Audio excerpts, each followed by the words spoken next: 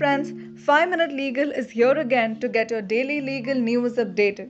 16th March 2022. Rusk is different from bread. VAT exemption available to bread can't be extended to rusk, says Meghalaya High Court in the case of Ms. Saj Food Products Private Limited versus State of Meghalaya and others. Elaborating on the case, the Meghalaya High Court bench of Chief Justice Sanjeev Banerjee and Justice W. Dingdaw has declared that rusk is not bread and that the state of Meghalaya's VAT exemption for bread must be granted to rusk as well. The petitioner or assessee is in the business of producing rusk, which is a generic term for a product. Rusk is a type of toasted bread that, unlike soft untoasted bread, is crunchy and eaten more like a biscuit than bread or even toasted bread. Moving on to the second one. Rubbing male organ on vagina or urethra over victim's underpants amounts to rape, says the Meghalaya High Court in the case of Cheerful Sons Snetang versus State of Meghalaya.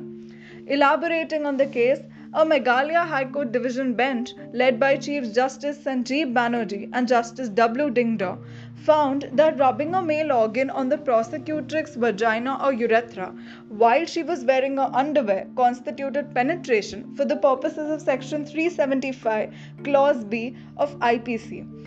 Penetration does not have to be complete for the purposes of Section 375 of the Penal Code.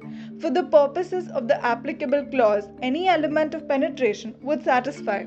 Furthermore, rape is defined under Section 375, Clause B of the Penal Code as the insertion of any object into the vaginal or urethral canal to whatever extent. Moving on to the third one.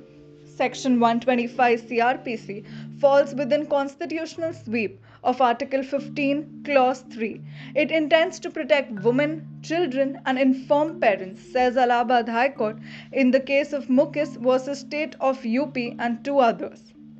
Elaborating on the case, the Allahabad High Court has held that Section 125 CRPC was enacted for social justice, particularly to protect women and children, as well as elderly and infirm parents, and that this provision falls within the constitutional sphere of Article 15, Clause 3, which is reinforced by Article 39 of the Indian Constitution.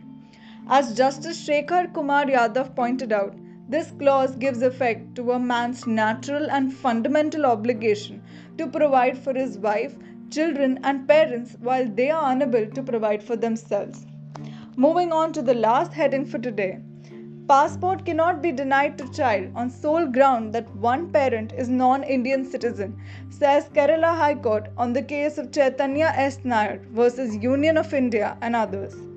Elaborating on the case, the Kerala High Court has declared that even if one of a young child's parents refuses to grant approval, the passport issuing office has the jurisdiction to issue the kid a passport if the necessary paperwork is filed. While granting the little girl's petition, Justice Becho Kurian Thomas also stated that there is no legal bar to naming a non-citizen as a legal guardian in a minor child's passport.